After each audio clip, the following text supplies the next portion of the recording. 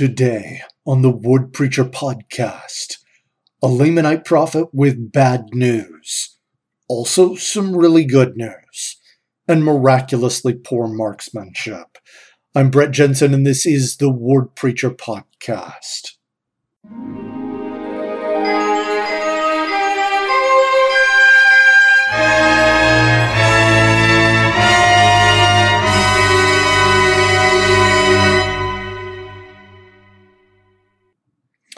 All right, today we are looking in our Come Follow Me curriculum at Helaman, chapters 13 through 16. This will wrap up the book of Helaman.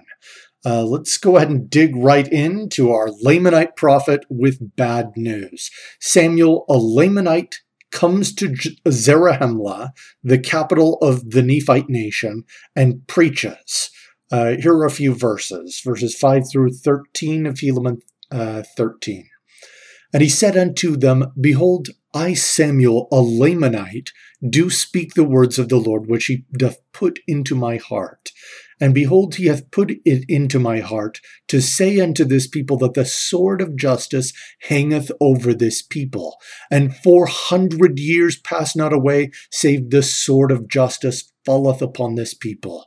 Yea, heavy destruction awaiteth this people, and it surely cometh unto this people, and nothing can save this people, save it be repentance and faith on the Lord Jesus Christ, who surely shall come into the world, and shall suffer many things, and shall be slain for his people.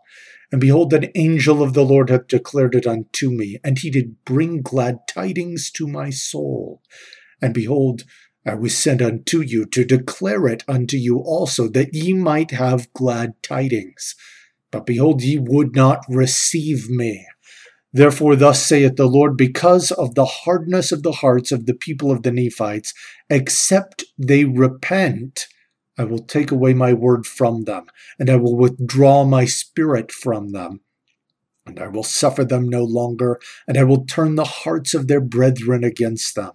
And 400 years shall not pass away before I will cause that they shall be smitten. Yea, I will visit them with the sword, and with famine, and with pestilence. Yea, I will visit them in my fierce anger, and there shall be those of the fourth generation who shall live of your enemies, to behold your utter destruction.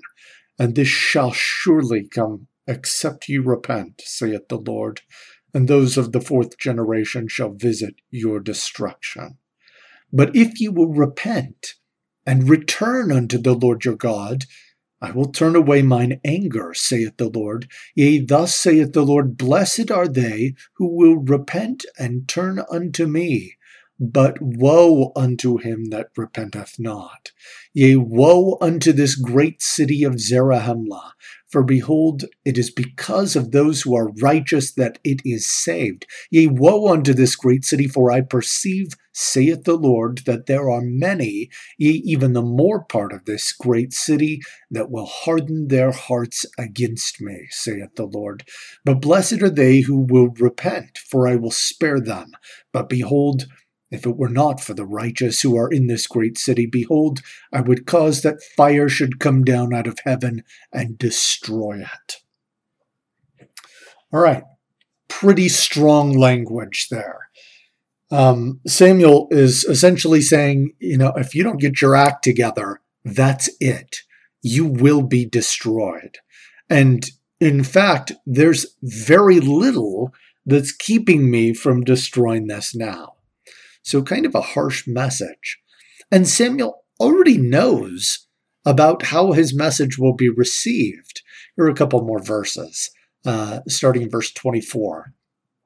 Yea, woe unto this people, because of the time which has arrived, that ye do cast out the prophets, and do mock them, and do cast stones at them, and do slay them, and do all manner of iniquity unto them, even as they did of old time. And now when ye talk, ye say, If our days had been in the days of our fathers of old, we would not have slain the prophets, we would not have stoned them and cast them out. Behold, ye are worse than they. For as the Lord liveth, if a prophet come among you and declareth the word of the Lord, which testifieth of your sins and iniquities, Ye are angry with him, and cast him out, and seek all manner of ways to destroy him. Yea, you will say that he is a false prophet, and that he is a sinner, and of the devil, because he testifieth that your deeds are evil. But behold, if a man shall come among you, and shall say, Do this, and there is no iniquity. Do that, and ye shall not suffer. Yea, he will say, Walk after the pride of your own hearts. Yea, walk after the pride of your eyes, and do whatsoever your heart desireth. And if a man shall come among you and say this, ye will receive him, and say that he is a prophet. Yea, ye will lift him up, and ye will give unto him of your substance. Ye will give unto him of your gold and of your silver, and ye will clothe him with costly apparel. And because he speaketh flattering words unto you, and he saith that all is well, then ye will find not fault with him. All right, so not only is Samuel coming with bad news about the fate of Zarahemla, but he predicts that they're not going to listen to him, which kind of prompts the question, why bring the bad news? Why wouldn't God, if he knows that flattering words or a soft approach, a gentle and kind approach are more likely to be received, why wouldn't God command Samuel to use a softer message with more kindness and persuasion? Why instead have him come with the message, you're going to be destroyed, and part of your problem is how you treat messengers of God like me? Samuel's message almost seems like one of those liability warnings you get from some service or product, like, we warn you not to drink this industrial-grade concrete cleaner. We know you've got mugs filled with it and you're licking your lips before you chug it, but many of you will end up in the hospital and some of you won't make it out. So please reconsider. Just to say that they've covered their bases, even though they know how this is going to end. Maybe there's some truth to that, because God does know how it's going to end. He knows what the result is going to be, but he still makes the offer. He gives people a legitimate choice. They cannot, at that great and judgment day, say, it was done for me. They will have to admit they had a choice, and they chose not to follow the prophet. Now, prophets today, in modern times, I think that it's safe to say that they do tend to have a softer approach. Well, why is that? Why do we see fewer specific predictions about destruction for failure to repent? Why don't we have people coming out and suggesting that, if we don't repent, then hurricanes and earthquakes and famines and pandemics will come and destroy us? I mean, does this mean that God is kinder and more loving now? Well, no. Also, it's important to note that God was still kind and loving and generous when he gave his warnings through prophets like Samuel the Lamanite. It's essentially the same. He's offering deliverance. He's offering an incredibly good deal, whichever approach is being used by the prophets. Additionally, it is important to note that while the second coming of Jesus Christ has many parallels to the first coming of Jesus Christ, there are important differences which can change the approach that is used. Christ came the first time as the Lamb of God, born in poverty, enduring persecution. And though his teachings were bold and he invited, on an individual level, people to very directly change their behaviors and attitudes, he was also clear about his work being not of this world. This wasn't a political approach. The second coming of Jesus Christ will be different. He will come in glory from the clouds, and he will reign personally upon the earth as king.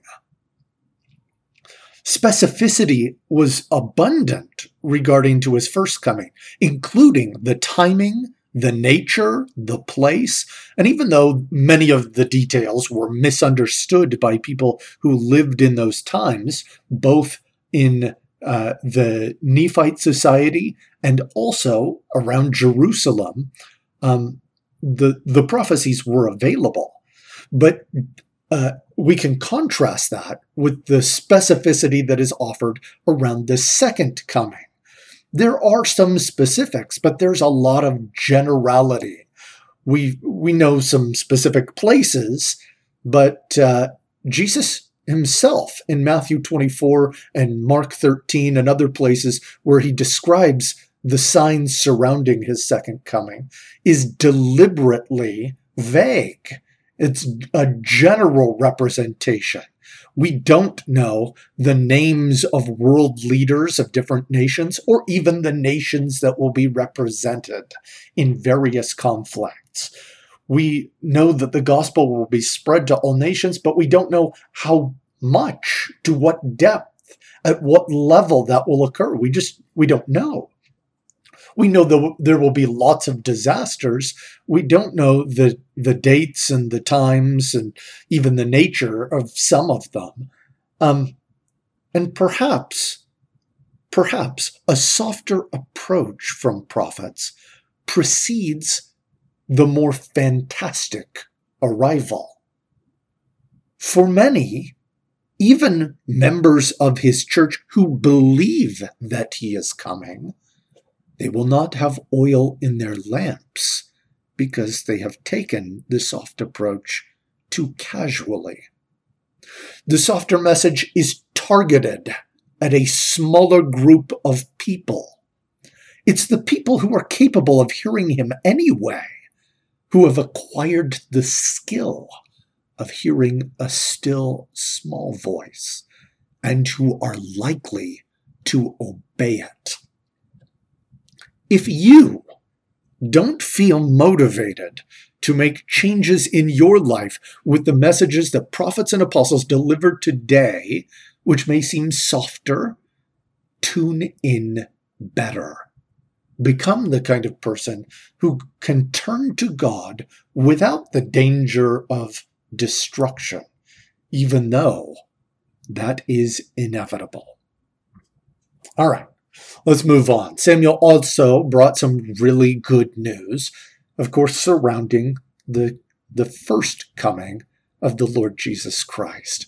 Here are a few verses. And behold, he said unto them, Behold, I give unto you a sign, for 5 years more cometh, and behold, then cometh the Son of God, to redeem all those who shall believe on his name. And behold, this will I give unto you for a sign at the time of his coming. For behold, there shall be great lights in heaven, insomuch that in the night before he cometh there shall be no darkness, insomuch that it shall appear unto man as if it was day. Therefore there shall be one day, and a night, and a day, as if it were one day, and there shall be no night. And this shall be for a sign. For ye shall know of the rising of the sun, and also of its setting. Therefore they shall know of a surety that there shall be 2 days and a night. Nevertheless the night shall not be darkened, as it shall be the night before he is born. And behold, there shall a new star arise, such an one as ye never have beheld. And this also shall be a sign unto you. All right, that was chapter 14, verses 2 through 5. The reason for repentance. It's always the same. The kingdom of heaven is at hand. Prophets have always had this message when they invite repentance. The king is coming. Jesus is near. There's a reason that Jesus himself advised his disciples to watch and pray, so that they could recognize this truth, that the kingdom of heaven is at hand, that we have need right now to prioritize the things that God has asked us to do. There are abundant signs of God all around us, even right now. Alma taught that all things denote that there is a God. The message of God is not always easy to see in these signs, in these abundant signs, except to those with faith, those with the power to see signs. Those who seek the power to see these signs can have it. God is generous to those who come to him. Samuel also predicts some less positive signs that will come at the time of Christ's death. Here are a few verses. But behold, as I said unto you concerning another sign, a sign of his death, behold, in that day that he shall suffer death, the sun shall be darkened and refuse to give his light unto you, and also the moon and stars. And there shall be no light upon the face of this land, even from the time that he shall suffer death, for the space of 3 days, to the time that he shall rise again from the dead. Yea, at the time that he shall yield up the ghost, there shall be thunderings and lightnings for the space of many hours, and the earth shall shake and tremble, and the rocks which are upon the face of this earth, which are both above the earth and beneath, which ye know at this time are solid, or the more part of it is one solid mass, shall be broken up.